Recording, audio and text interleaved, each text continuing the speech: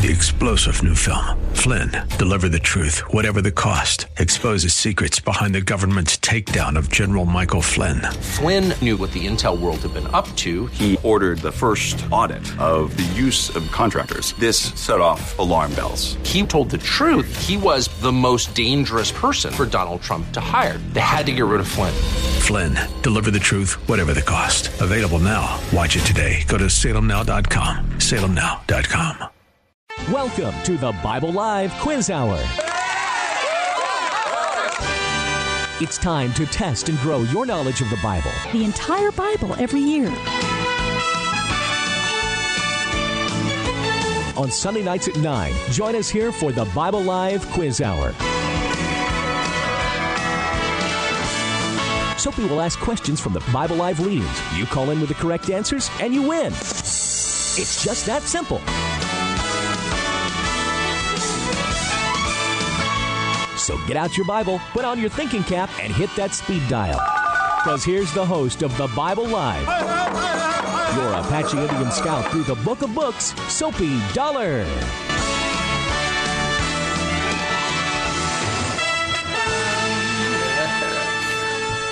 I get the bubble gum out of my mouth so I can talk right. You did. Hi, everyone. Thanks for joining us tonight. We are back in the book of Isaiah, and tonight we're going to finish our discussions of the book of Isaiah. We lack one night. I think tomorrow night we'll finish reading the book of Isaiah. And then on Tuesday night, I think it is, we go right on into Jeremiah. So the two great prophets of God. Mm-hmm.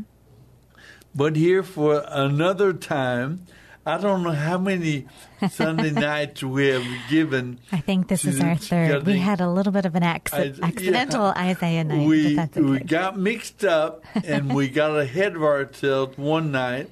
So then we had to go back and finish our consideration of the New Testament Pauline epistles, the what's called the pastoral epistles, Titus and Timothy, and then we came back to Isaiah.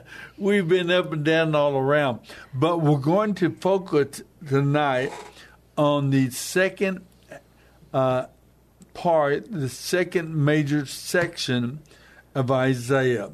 Now, the book has a clear division point in chapter 40. Isaiah, Stacy, maybe you want to tell what the general theme of the first 39 chapters of the book of Isaiah, sure, and what changes when we move to chapter 40. Sure. Well, so they are. He's prophesying. He's calling them to repentance. He's telling them to look ahead, that the exile is coming. He tells them that Babylon is going to destroy them, and that they're going to be into exile. So there's a call to repentance, a call to, and it's woeful, and it's sad, but it's not quite as woeful as Jeremiah. So it's but it is strong, and it's also Isaiah. It also includes Isaiah's calling to minister, to prophesy. It's those famous. It's Isaiah 6, I believe, right? Exactly where right. He sees in the year of King Uzziah, I saw the Lord, and he had 60 years. 60 years of preaching and representing God's point of view to, I think, 5 different kings and leaders of Israel and Judah. It's a remarkable thing that he did. And he does. So he sees, and he starts when the kingdom is still united, but not long after of course, the northern, Israel the northern tribes are captured and scattered and never to return by Assyria, or captured by Assyria. And then... and what year was that, my dear? Oh, boy. Hold on. Let's see. 580, that would have been 722. Hey, amazing! I love radio. Radio is fantastic. Yes. Okay. So in 722, that's right. The northern tribes captured by Assyria, and so and then in 586, Judah is captured and indeed by Babylon and taken into exile. Jerusalem is destroyed. Yes. And so, but in chapter 40, Isaiah moves from what is going to happen in the destruction and into it almost has a feeling of kind of a Jeremiah feeling of God knows the plans I have for you, declares the right. It's a hopeful. We move into being hopeful and to really looking towards the Messiah, and that all of it's not for nothing. It's not meaningless. It's not lost. It is all pointing to a coming Messiah, a king who will one day rule. A government will sit on his shoulders. I mean, there's so many beautiful passages of the Messiah. I was telling Dad, I love the book of Isaiah because as you're reading the Old Testament, I can just hear that it's beginning to look a lot like Christmas. I feel like that's once we get to Isaiah, I think he is one of the first, one of the first major, he's major prophets, and he wrote a lot, and of course he prophesied a lot because it was over so many decades. But he, of course, he's, for unto us a child is born. This is, I think, the first time that we hear that it's a child, a baby. It's maybe assumed. I think we know even back in Genesis that it's going to be a human. It's going to be from the line of Eve. It's going to be of, a human being, a male of the species. Mm-hmm. But we don't quite. This is Isaiah's really starts to paint the picture. We start to really put the pieces together and start to see what this is going to look like. Before we get to Isaiah, exciting. Let me ask you and our listeners, when you think back to the earlier books, the pre-prophetic books, I'm talking Genesis, Leviticus, all those books of history, and Kings and Chronicles and so on, and Samuel. Mm-hmm. What form did the prophecies take? Right, okay. Now, I'm saying prophecies now, not in the terms of preaching, right? Because a prophet is a preacher, right? But then it doesn't necessarily mean predicting the future. Mm-hmm. That's an aspect of it. We see that tonight. One of the things that Isaiah talks about is a difference between the false god or an idol and the true and living God, Yahweh. If they can tell the future. But so apart from those prophecies or predictions, what are the other ways that the Messiah is predicted? Because we have to realize there were other ways that Jesus or the Messiah was predicted, envisioned, symbolized, and so on. Right. So, what are the different ways that we see the Messiah prefigured? before, is this an official question? Or are we putting this out? Or are you asking me? To you and okay. to any of our listeners who want to turn in. I would love to hear their thoughts. Yes, call the number, if you would like to call in, 210-340-9585. That is a good question, 210-340-9585. Just even kind of, I don't think there's a wrong answer off the top of your head from what you know of Scripture, the first five, the history, what ways, the Psalms, what ways. Too, as well. Mm-hmm. I'll give you an example. Tonight I had a Bible study with about 20 or 25 young this is a hard word for me to say, professionals. Very well said. Young professional men and women, believers all, but sharp young men and women, sharp, intelligent. And we read or we studied the first three chapters of Genesis, the creation passage. And there they went through all of it, and I was so interested that, and I'm not being critical, they're a wonderful group, but I was so interested.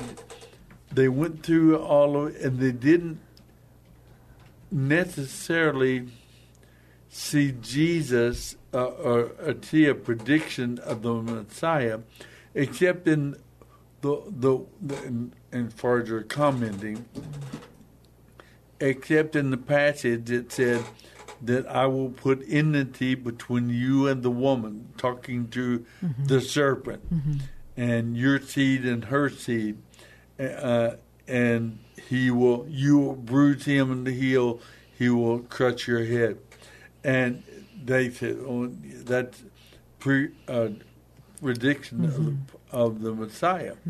But there are several other predictions of the Messiah that were not necessarily verbal or oral predictions directly. Well, sure. I mean, if we're talking just seeing Jesus in all of Scriptures, there's so much. I mean, every page I feel like is. Tell me about where do we see Jesus in Eden, in the Garden of Eden? Well, before you mean even before with creation? Creation. Well, we don't see that in Genesis. We see it in John chapter 1. The Word was with God, and the Word was God. The Word. So, I think, though, that the but in the actual text of Genesis. Oh, well, after the fall, then? In the actual text of Genesis 1, 2, or 3. Okay. I think you're leading me somewhere. I think you might want me to... You're trying to buy time, aren't you? I'm not quite sure where... No. I mean, offhand, I think of any time that just the whole sacrificial system, and even when God is talking with Cain and Abel and being, Cain's sacrifices weren't as pleasing as Abel's that's because a little bit after chapter 3, but that's all right.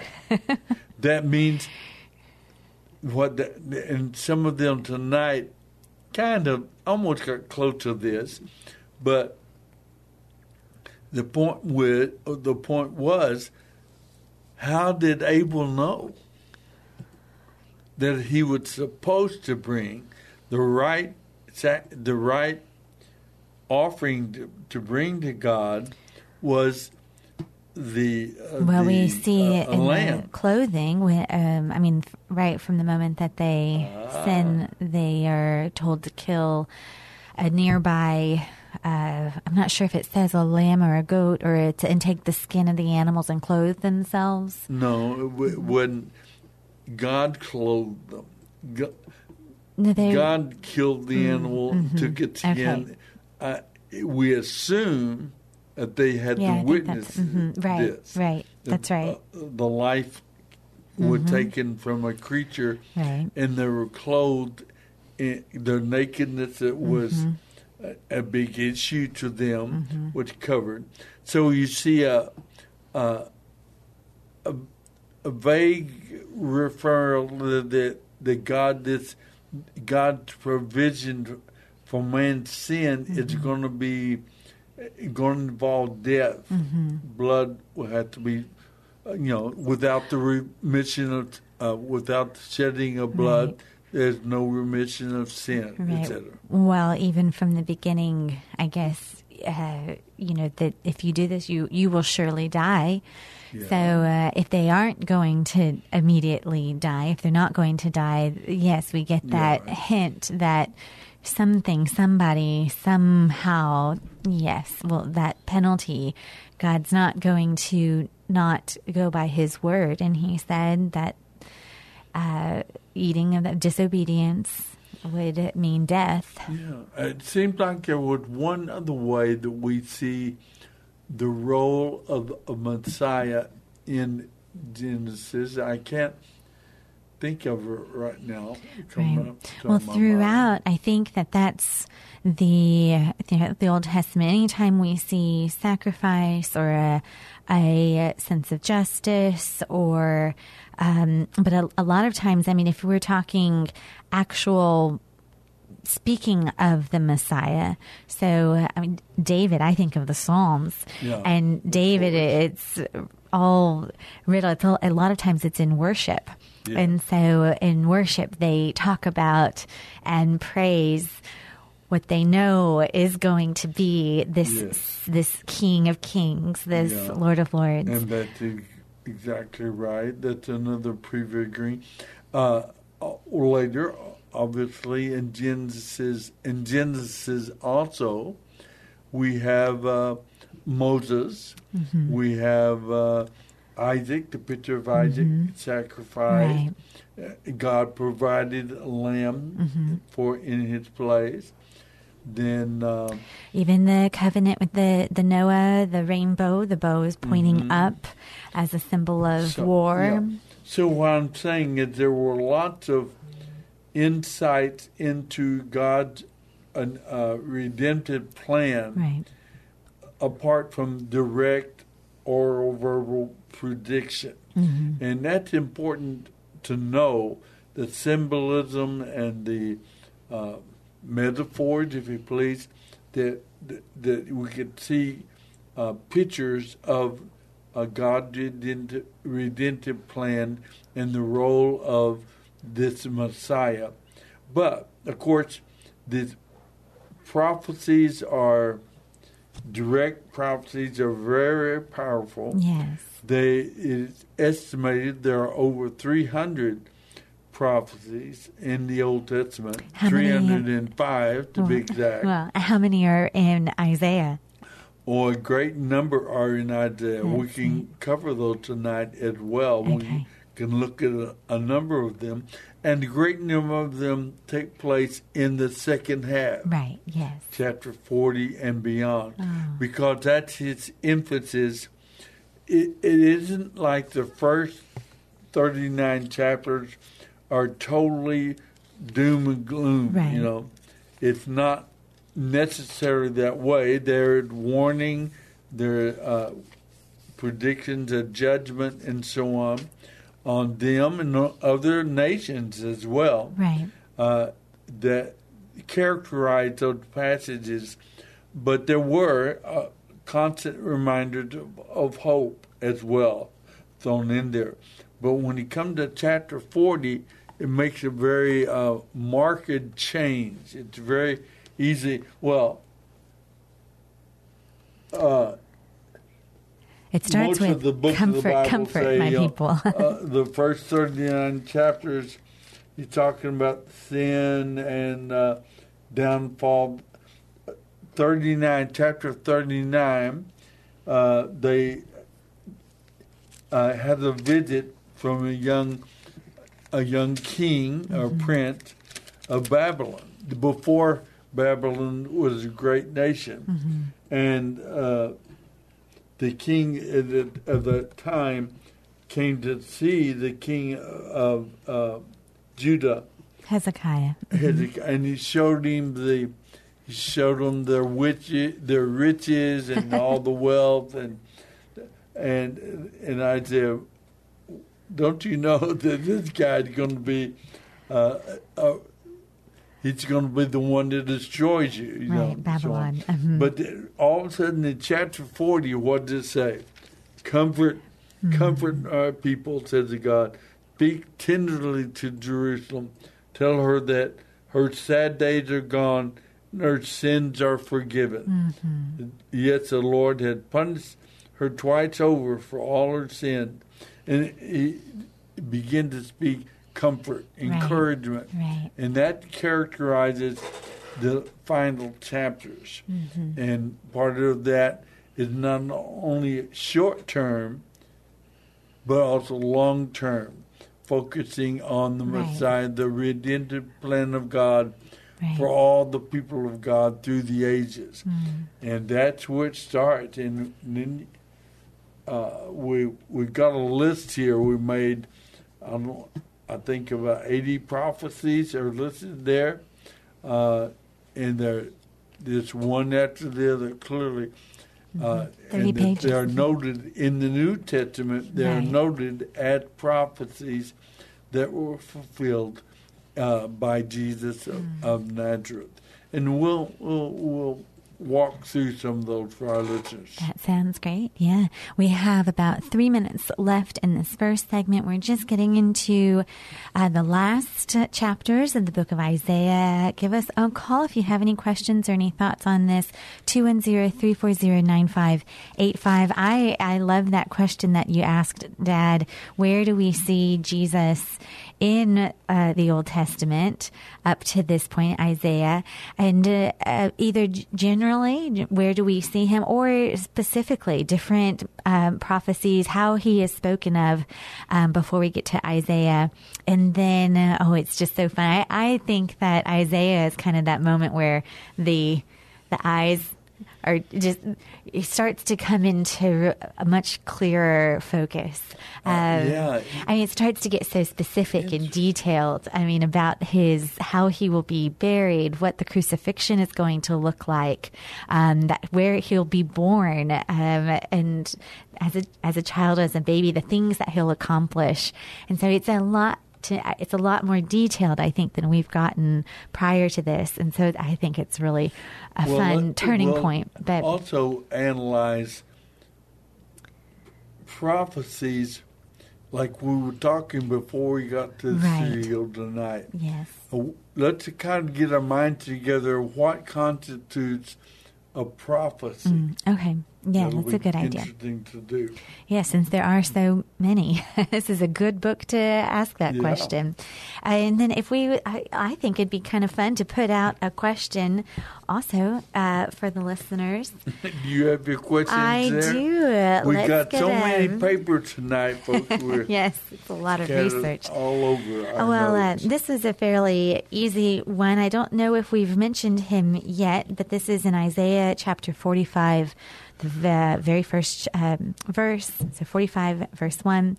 What king did Isaiah predict would defeat Babylon and allow the Jewish exiles to return to Israel?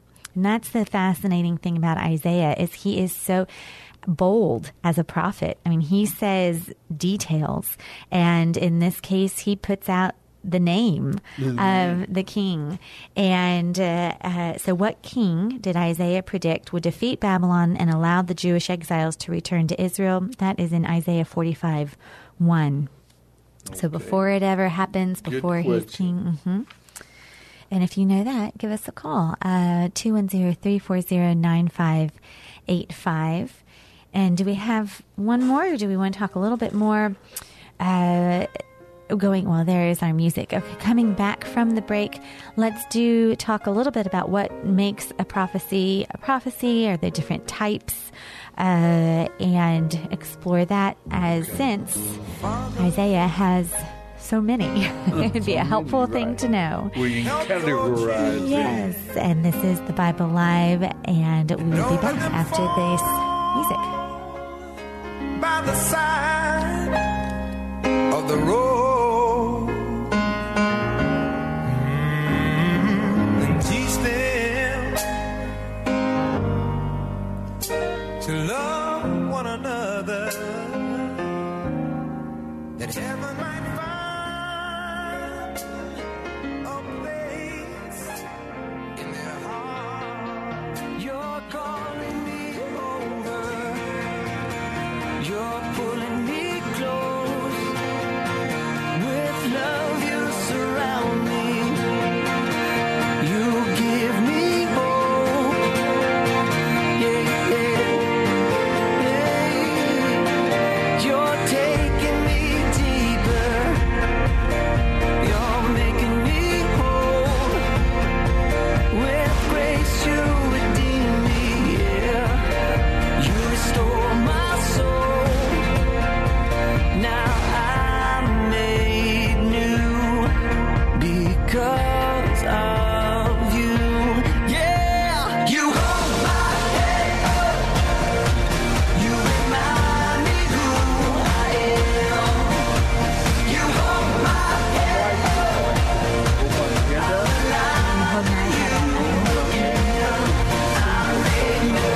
Well, welcome back. Welcome back. This is the Bible Alive. Thank you, John, for the music.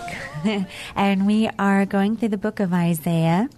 We are going to dive in to prophecies, to the different types. And I mean, the book of Isaiah is so full of prophecies in the way that I think we tend to think of them. But there are different types, and I would love to hear about those, Dad. Well, talking about the oral, verbal prophecies, we've said this before, that a prophecy may have various interpretations. They may have a near-term or almost immediate predictive ability and consequence.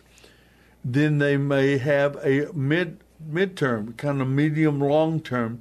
Maybe they have a short term application, and also midterm, fairly long for other interpretation, and that many of the prophecies have a very long-term prediction, especially when the prophets are speaking of the whole redemptive plan of God. Right. Many times their prophecies are about those end times, about the great victory God is going to have, and how evil will be banished, and so on. And we still have to see the fulfillment of those prophecies. But so they may have a near term, midterm, long term. They may have both of those applications. And sometimes even the prophet himself may not know the exact reach, the exact meaning, or the full meaning of the prophecy that he pronounces. The prophet doesn't know. So that's good for us to understand about these prophecies. And the surest way to understand what is and isn't is to let the Bible interpret itself. Okay. And so when a passage is given and it's shown in Scripture, this is prophetic, this is fulfilled by this event or by this person, Right. then that is authoritative to us, and helping us to see the application of a prophecy. And we see that take place a whole lot in the New Testament. Which I would say, I mean, it is one of the great incredible, one of the beautiful, great gifts that the Jewish people have given Yes. to all of humanity, but Yes. to all of us, is knowing Scripture so well. And I mean, Isaiah is just also, I think what was neat is Isaiah knew David so well. You see some of these phrases, and it's hard to actually even think, okay, who said it first, and go back to, because you see so much of Scripture actually getting repeated and passed down from one generation to the next of God's people. And I think that that's really special, and a one way that we can be very grateful to the Jewish people, and I think that that's God specifically did through them, with them, for us. Well, let's talk to Bob on the phone line with us. Bob, it's calling in, I think, from here in the city, I suppose, right, John? Hey, Bob, how you doing? Hi, Bob. Hi. Good to hear from you. I'm calling from my place here around 410 and 1604, kind of close to your building there. All right. All right. Yes. Good to hear from you. What's on your mind anyway, about prophecy? Well, I enjoyed your question about Messiah, and I was thinking about Isaiah 9, where it talks about the Prince of Peace and Emmanuel. Yes. And then in the next verse, I think it's verse 6, but in the next verse it says this one will not end. The kings always ended. The reign of the kings always ended at a certain point, and then his son became the king.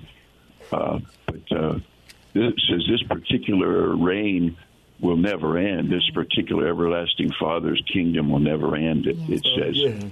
And it says you shall. And then in Deuteronomy 17, it says, when you come into the land and say, I will set a king above us, we will set a king above us like the nations that are around us. It says, you shall choose one of your own. You shall not put a foreigner over you. And I was also thinking of the new covenant there in Jeremiah 31. It's made to Israel and Judah. It's not made to the world. So the world has to come to Israel and Judah for this covenant. And it has to be, you have to be grafted in and become an Israeli, so forth. So I was thinking of those particular passages when you, and I like the way Stacy said we need to go see if we can go back and give attribution to the first people who came up with these theologies, to in part to see if maybe there's a spot along the trail where we lost the way, or perhaps that beginning of the trail where maybe the breadcrumbs were dropped in the wrong place, and maybe they should have been dropped in this other place. And the writings of the Jewish sages and also the Christian fathers can go back and find if somebody missed the trail, and if someone has lost the plot. What do you think, Bob? What do you think would be an example of that? I understand that, and I'm not contradicting it at all. But what would be an example of prophetic interpretation that might bring confusion, or might be inaccurate and not as edifying as it should be, and in how we discovered the correct view of it? I know that in the New Testament, in a number of places, in the book of Acts, Stephen, in his sermon, talks about, and many of the church leaders, Peter and others, they and Jesus himself interpret prophecies, and they uncover the fact that in this prophecy we're talking about Jesus, and it maybe had not been understood that way before. Can you think of prophecies that may something like that may have been misunderstood? Well, I think that sometimes practicalities put pressure on the ministers and the peoples, and we can see Saul. He didn't wait for the king Saul. He didn't wait for Samuel, because of pressures that he saw in the congregation. The people are going to just wander off, and I have to go ahead and offer sacrifice. I can't wait for this prophet who's running a little bit late. Good observation. And that might be an example. It's the pressures, and the Jewish people have moved away from animal sacrifice now that the temple is no longer there, and there's really no pressure.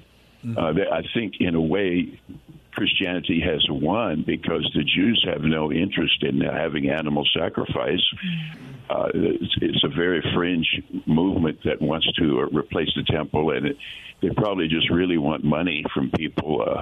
They know they're not going to replace the temple there because of the circumstances that are existing. But I believe that there was pressure in post after the temple was down, and after the Jews were removed from the land in the 2nd century.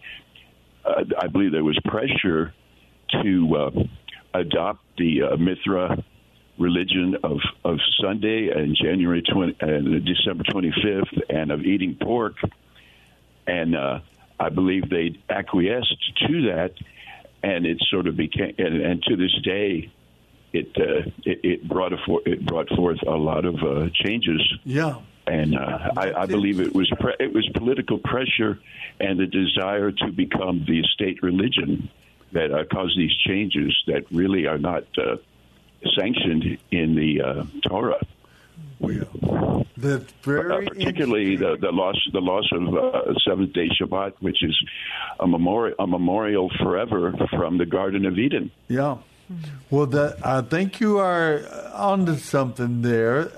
It's political pressure, military pressure, economic pressures that force us sometimes to take quick action or wrong action. And if we're off a little, then we begin to drift away further from the truth. Mm-hmm. And yet, I think that's one reason that I'd say that the safest way to know prophecy is to let Scripture interpret Scripture. And whenever the Scripture said, in this was fulfilled the prophecy of the prophet Isaiah or Jeremiah, that becomes a little bit more authoritative than just something that, like, as you said, might be brought on by other kinds of pressure. Well, I appreciate you calling, Bob. It's interesting. Hey, sir? Yes. Sir? Yes. Can I drop you a letter and a contribution tomorrow? Are you still at the 1800 P.O. Box? Yeah, 18888. That's a one. Okay, I'll drop you a letter and a contribution. Okay, Soapy? Well, no, I can't let you do that, Bob. No, I'd be glad to let you do that. And I will be honored to have you share in the ministry that we'll have together here on the radio and to the military presence at Lackland. Yeah. Thank you for doing that. Well, you allowed me a ticket there to the Bible Fest back in 2017 or 2016 or somewhere in there. I was one of the people. Me and Esther was there, and Jim was there. Oh, that's neat. Oh, that's great. It really is. Yeah. I'm glad to know that. That was in San Antonio at the Contessa Hotel. That's a great hotel, too. Thank you, Bob, for calling in tonight, too, as well. That's a very well expressed purpose. Yes. He expresses very clearly the problem that we have with prophecy. Yes, and when I was thinking, what is interesting about those, I think a lot of times people especially are tempted to take words and take the prophecy and subtly turn them to somehow be beneficial to yourself, right? And yes, maybe that's because of pressures sometimes or expectations, or you want, and a lot of times I think it's said you're making Jesus in your own image, right? Yeah. It's not letting Jesus be Jesus, or it's not letting God be God. It's you're taking him and creating him into what you want him to be. And that's, the kind of the convenient, that's convenient that he's just like that, or says that and this. And, but what is interesting is that I don't think that what we understand of who he is necessarily changes. What changes is how I think when people want to use him or use God for their own benefits. And because, I don't know, does that making sense? I think it's fascinating that he doesn't really change. I mean, throughout Scripture, even when Jesus talks about and confronts some of what the expectations were on him, I think he sets a lot of the record straight. When you talk about letting Scripture define or letting Scripture prove prophecy for itself internally, I mean, Jesus, I think, sets a lot of those records straight. And so many times it's not necessarily that they were wrong in the exact words. It's not like a game of telephone where they got it wrong, although maybe that was the case sometimes, but it's more of you have the lettering correct, you have the words correct, but it's the context. It's you using that though to your own ends, as opposed to having that bigger picture of what he's doing. Of what God is doing. What yes. God is saying yes. as well. As opposed to your agenda and how you want. That's exactly right. If you read, we know Jesus gave a Bible study to some people on the road to Emmaus. What a Bible study. And he showed them all through the law and the prophets how they spoke of him. Yeah. Wow. I would love to have heard that, but he did point it out many times. I'm thinking that let me just give a few in Isaiah. Okay. Isaiah 6:10 talks about the hardening of the heart of Israel, and in the New Testament that it is referred to, and John. In the Gospel of John, it doesn't show me that text. John chapter 12, maybe? Okay. Isaiah 7:14, the birth of the Messiah to a young virgin, a young woman. And we see that in the Gospel of Matthew, it's referenced. A son to be born, Isaiah 9. And the government shall be upon his shoulder. Mm-hmm. You like that one always. Wonderful counsel. 11:1, a shoot from Jesse's, a shoot from Jesse or David's lineage. Speaking of Jesus coming from the lineage of King David, the Spirit of the Lord will rest upon him. It's cited by Matthew, Mark, and Luke, all three of them. So the cornerstone being rejected by the builders, right. and Christ being the cornerstone. And remember Daniel's prediction, the cornerstone crushed the great rock that was coming down on these other empires. That was more of a symbolic prediction as well, a visual. So you can just, the deaf would hear, the blind will see. It's in Isaiah 29. And remember now in Matthew where John the Baptist asked Jesus, are you the one, or we to expect another? He said, well, the deaf see, the blind, deaf hear, the blind see.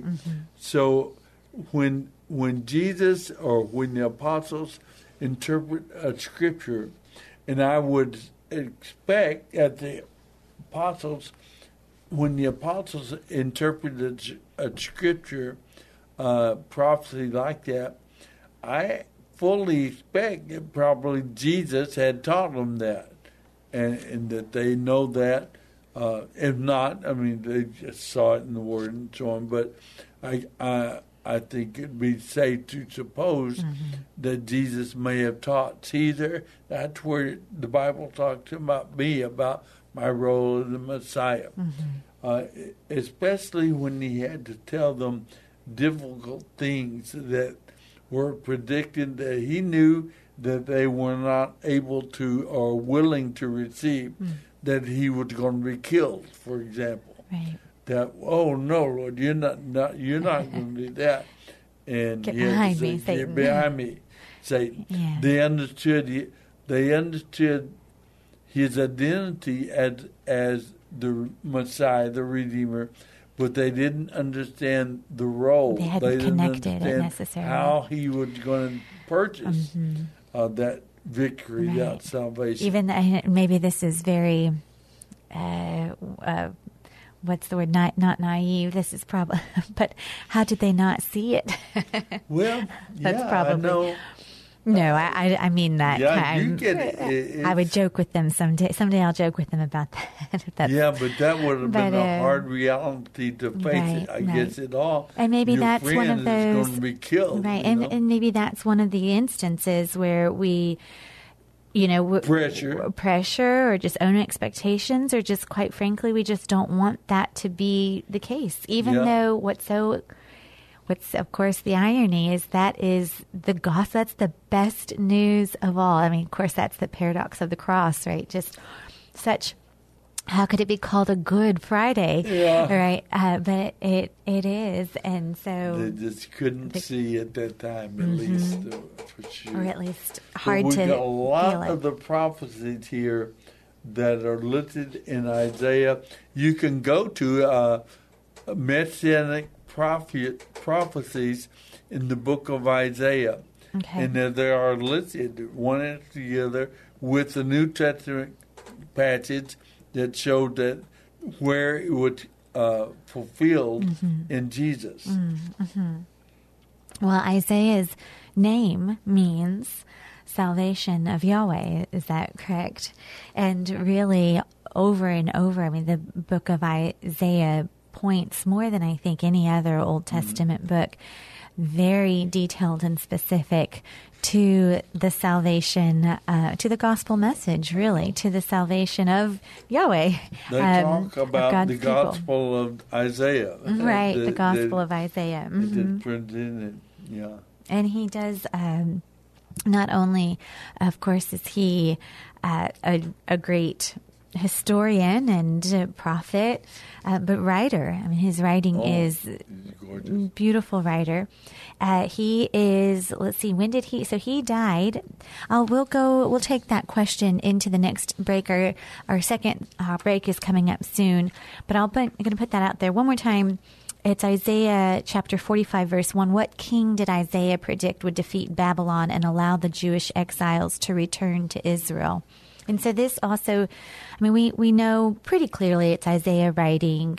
We know he's writing during the time of Uzziah, and then, let's see, after it's 60 years that he prophesies, and so it places it pretty well. But he did die before this king, before the exile, before the return, and so, but it did come about. This is the king that did allow them to return to Jerusalem. Are you going to tell the answer? I'm not going to tell the answer yet. Okay. We will go into the break and come back and we'll talk about that. Some people won't know the answer to that.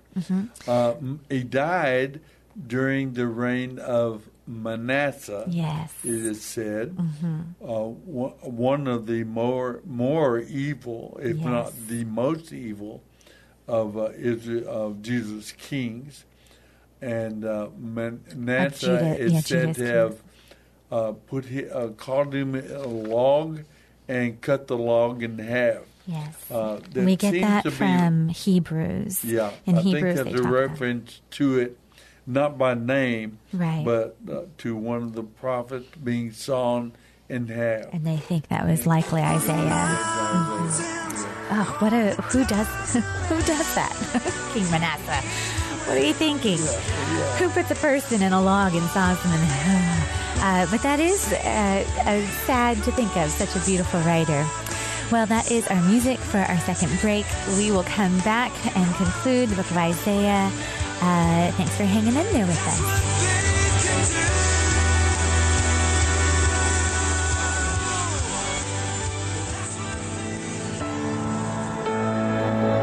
I'm not a warrior. I'm too afraid to lose. I feel unqualified for what you're calling me to. Lord, with your strength, I got no excuse. 'Cause broken people are exactly who you use.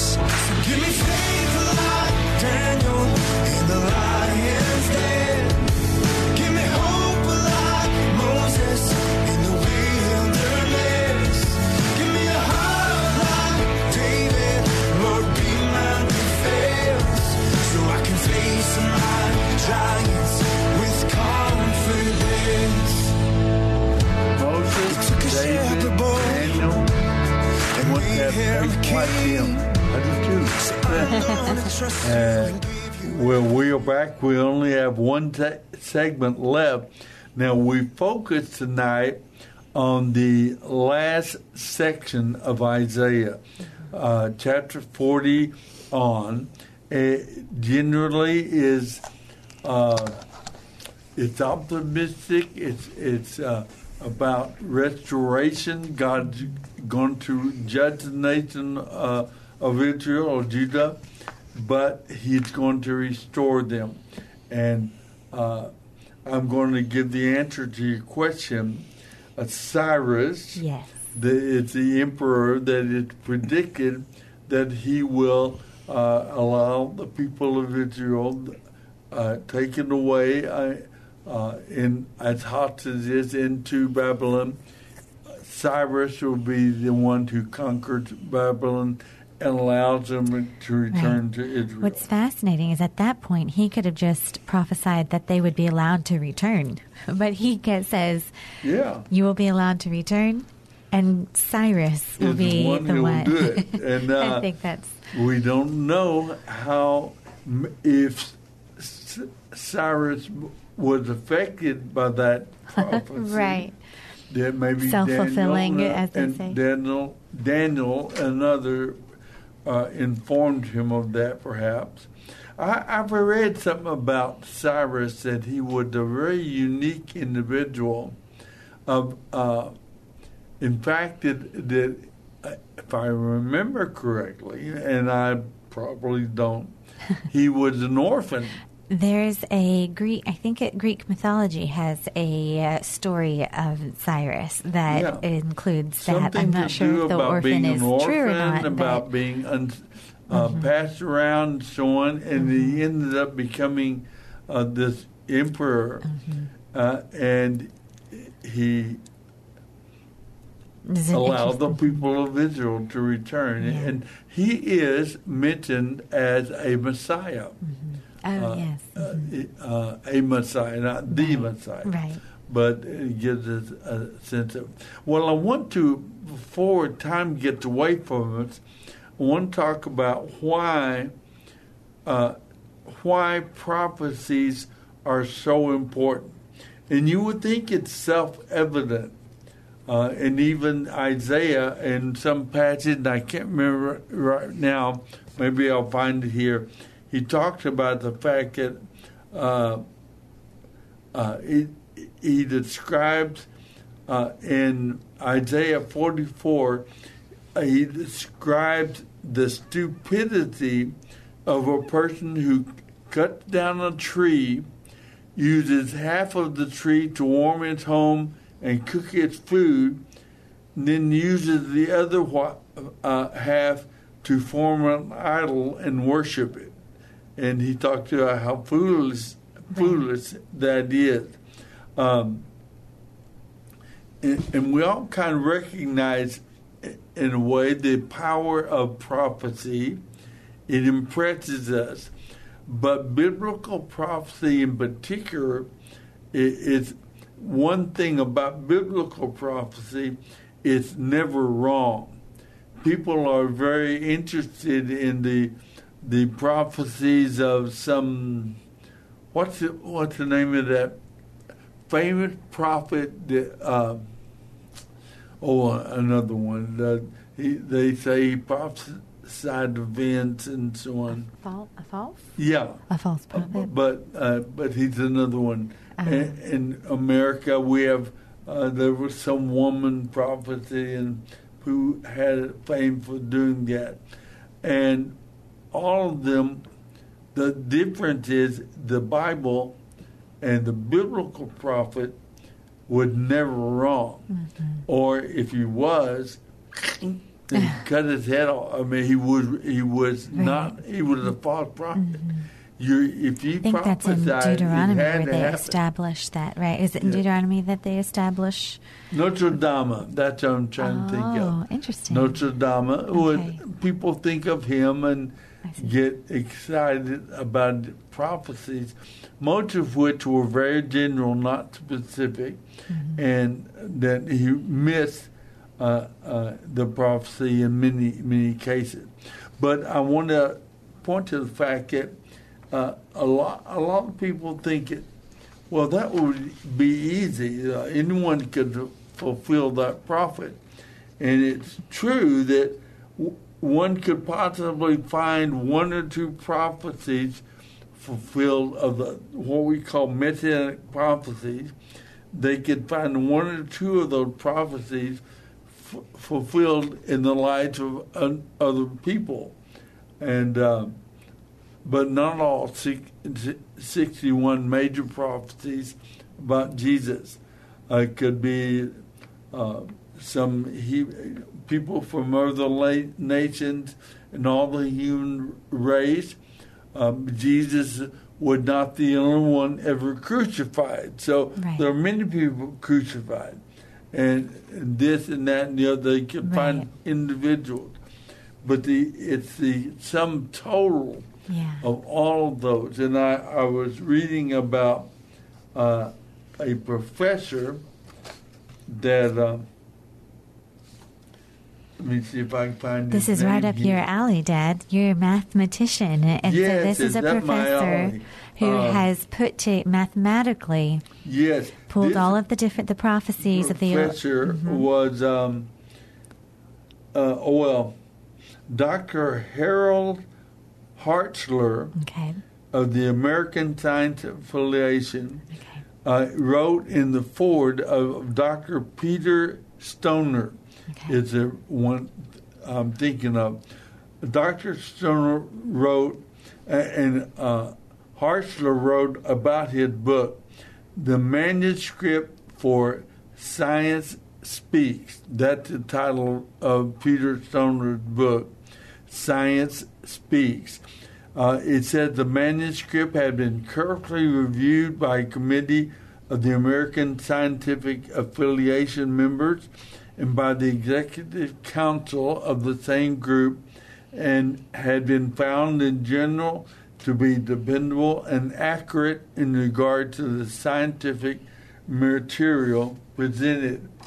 The mathematical analysis included it based upon accurate principles of probability, what's a hard word to say, which are thoroughly sound, and Professor Stoner has applied these principles in a proper and convincing way. Well, here, what are we talking about? What he did of the different prophecies that we know about, and what Dr. Stoner did, he chose 8 of the prophecies, and I have them here, number 1, number 2, no, 1, number 10, 2 and number 22, 27. If you go to the messianic promises in Isaiah, you can see these. He took 8 of those prophecies, messianic prophecies, that could be fulfilled in the life of a man. And he said, what are the probabilities of those 8 prophecies being fulfilled in one man, in the life of one individual? And they calculated the probabilities of that happening accurately, correctly, and it came out that 1 in 10 to the 17th power. That means 1 in number 1 followed by 17 zeros. Yeah. And we don't really have much of a way to visualize that, and so he characterized it. To characterize how big that is, he said you can take and cover the state of Texas with silver dollars up to your knees. The whole state, about 2 foot deep in silver dollars, and you mark one of those coins. Then we take Stacy's dollar, we blindfold her, and set you loose, and you can wander all around Texas as long as you want. But then you stoop down one day and you pick up a coin. Well, those are the odds that you would pick that one marked coin that they marked is 1 in 10 to 17 power. Now, it gives it a little more view. The power of prophecy is very great for us. And he did another calculation on 48 prophecies. And that's 1 in 10 followed by 57 zeros. And it's just, he does this analysis of the probabilities of these prophecies being fulfilled in the life of one man. And so that's important for us to understand the power of prophecy and why it is that Jesus, I would love to be in that Bible study when he told about the prophets and the writers, Moses and the prophets and the historians, how they spoke about him. It's very important. To me, it's a very powerful testimony. Perhaps, in my view at least, ranking up close to the power of the resurrection as well, which, of course, was a prediction, a prophecy as well. But well, one of the things I think is so neat about the Messianic prophecies are, it's not just, like you said, kind of the Notre Dame idea of looking into a crystal ball, seeing the future and saying this and that is going to happen. But it's so much, it's kind of got elements of that, but it's so much more than that. It's not just that. It's also pointing to a person. I mean, the very nature of who this person is. So it's not just, this is going to happen, but it's, well, this person is going to be a person. This is going to be a sinless person, an innocent person. This is going to be a good shepherd, one who loved his people and faithful to them. And so throughout the Old Testament, you start to get kind of, I love that there's this very sweet children's cartoon for it's called Allegories. It's a Christian cartoon. It's so sweet. It's Right Now Media. If anybody has Right Now Media, you can watch it there. It's an account, and it's got all sorts of Christian stories and things for kids. And but this the sweetest little episodes called Allegories. And golly, how does it go? At the very beginning, it's who, because they're owls and it's theology, but and anyway, they have this open with a pledge. The kids are in school, and it's there, and it says, God's nature is all around us if you look through heaven's eyes. And I love of course, they're looking at God's nature and what he's created, but it all points to his very nature, who he is. And that's where these prophecies start to get real fun, because it's these men and these women, it's these Isaiah who comes and has an encounter with God, and he's just telling who God is because he's encountered him, he's met him, and so he's and then as more and he puts it out, he writes it down, he talks, he speaks of it, he writes it, and then as others meet him, and as it starts to become more and more revealed, others just meet who he already met and told about. And it'd be like saying, well, my dad is when you're describing somebody at an airport who's going to come pick you up, right? And you're looking for the person that was described to you. Yeah. Like, well, does he have this? And is he this? And is this? Oh, okay. This is, and it's so, oh, I hate to use the word fun because I overuse that. I'm a sanguine. What can I say? Yeah, but it is just so fun because it's so much more. It starts to get so personal and so real. So it's this messianic prophecy. Go ahead, mention Psalm 25, verse 2. That's right. That's my new favorite. It's a Proverbs. It's actually Proverbs. Is it? It's Proverbs. You sure? I'm positive. Are you sure? Sure. As they say in Vinny. What, my cousin Vinny? Oh, yeah. Man. Are you sure? I'm sure. Yes, Proverbs 25, 2. It's God's glory to conceal, or it's his pleasure, it's his glory to conceal. It's a king's honor to reveal, to uncover, discover the mysteries.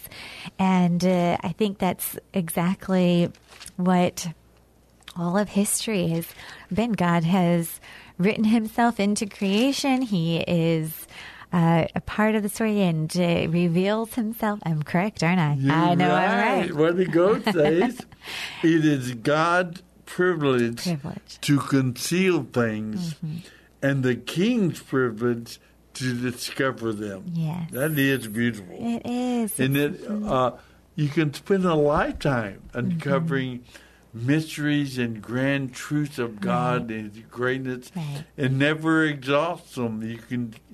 It's true. And it is a delight. It's a joy. It's a privilege. And I think that's what we see come through the pages of Isaiah in the last chapters. You start to see he's in all fullness, in the fullness of joy. He's really, and boy, I mean, the words, wonderful counselor, mighty God, the way that he talks about him, he starts to really, eyes open and see who this Messiah is going to be and how he's going to do it. And then, of course, we get the privilege and the joy to read all of it and just have this whole testament, old and new. If there was ever a show who we could rightly have not had us live together, but just read this book. If you haven't read the last part of Isaiah, or even first part as well, that is a book worth reading, and you'll encounter Jesus over and over again. He's the delight of the Father. It speaks of the delight of the Father for the Son. He says, I have put my Spirit upon him. In his passion, he would not cry out or hurt the weak. He would be beaten, beard pulled out. He would be spat upon. He would not be, Messiah would not believe. The message about the Messiah would not be widely believed by many. He'd be despised, forsaken, sorrowful, and experience grief. Over and over, we see exactly the life of Jesus. the prophecies about Jesus had to do with him being, and you have to watch this in Isaiah particularly. What was confusing, I think, in first by the Hebrew, maybe even scholars or believers at the time, was there were prophecies about Jesus, about the Messiah, was going to be this conquering king. Right. But there were other prophecies that he's going to be this suffering servant. Right. And they could not reconcile those right. two. Yeah. And yet the fact is he's coming twice. And the part of one, the first coming, he was a suffering Savior. The Lamb led to the for slaughter. us. And then he will come again as a conquering king. And it's like if you're driving down a road with your headlights out in front of you, and you come to one hilltop, and you may see the other hilltop ahead, but you don't see there's a big dip, there's a valley in between them, and that's what they were missing. The Messiah would come twice, and that he would fulfill all of those prophecies. First as a suffering servant, then as a returning, conquering king, returning for his people. So you can see some got it, some see it, some got it. They had eyes to see and ear to hear, and some did not at first. Some it took a little longer, like Apostle Paul. Took him a little longer to get it, but he got it. I mean, that, like what you said, in the resurrection, though, it's hard for the suffering servant, yes, but also what a moment. I mean, if anybody listens to Carmen, what is his? Oh, yeah. What's the final count? What's the name of that song? It's the final countdown. What is his song that? It's Lazarus. Lazarus. No, that's the what? No, Lazarus. What, no, Lord? That's you, Lord. Not that one though, but in his, the resurrection, he's alive. Yeah. He's alive. I mean, it's so. Anyway, even in his first coming, they and I think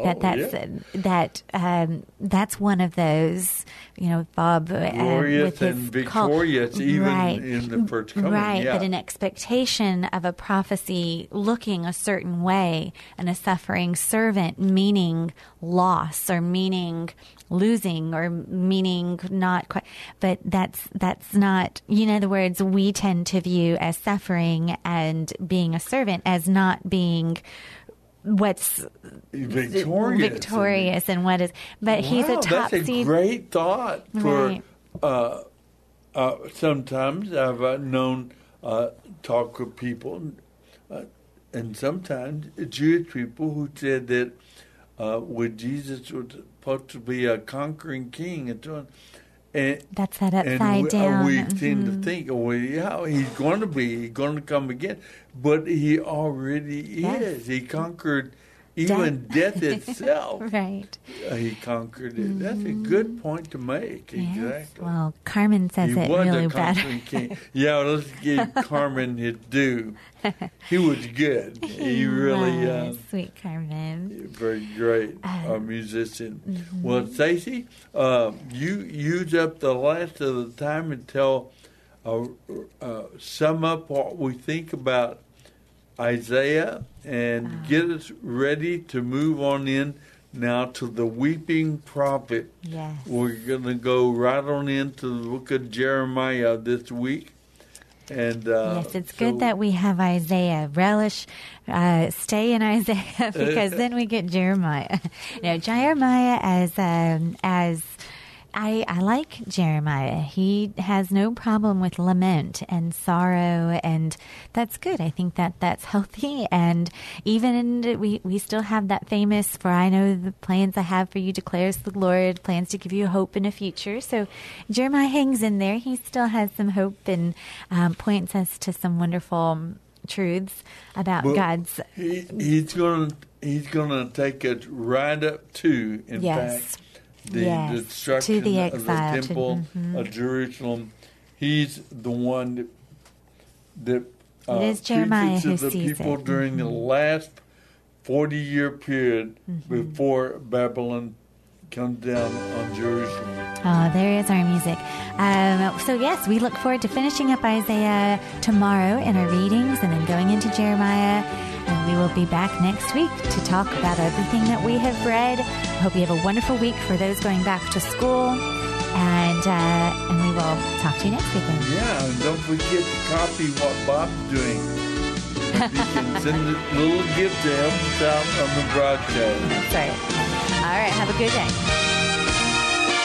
The Bible Live is dedicated to helping restore the Bible to our culture.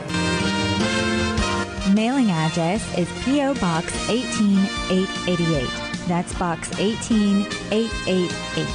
San Antonio, Texas 78218. Hear the entire Bible every year on the Bible Live, weeknights at 9:30 on this great station.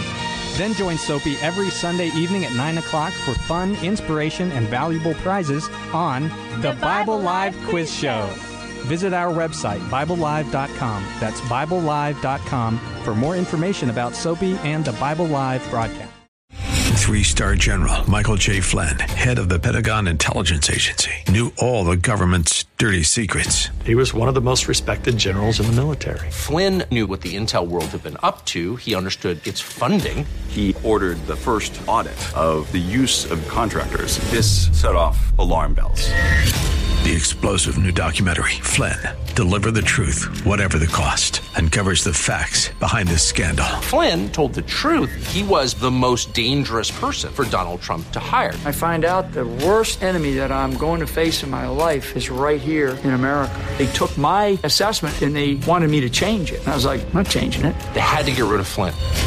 With in-depth interviews, archival footage, and never-before-seen personal records of the man behind the headlines. I just felt like I was drowning. Flynn, Deliver the Truth, Whatever the Cost. Available now. Watch it today. Go to salemnow.com. salemnow.com.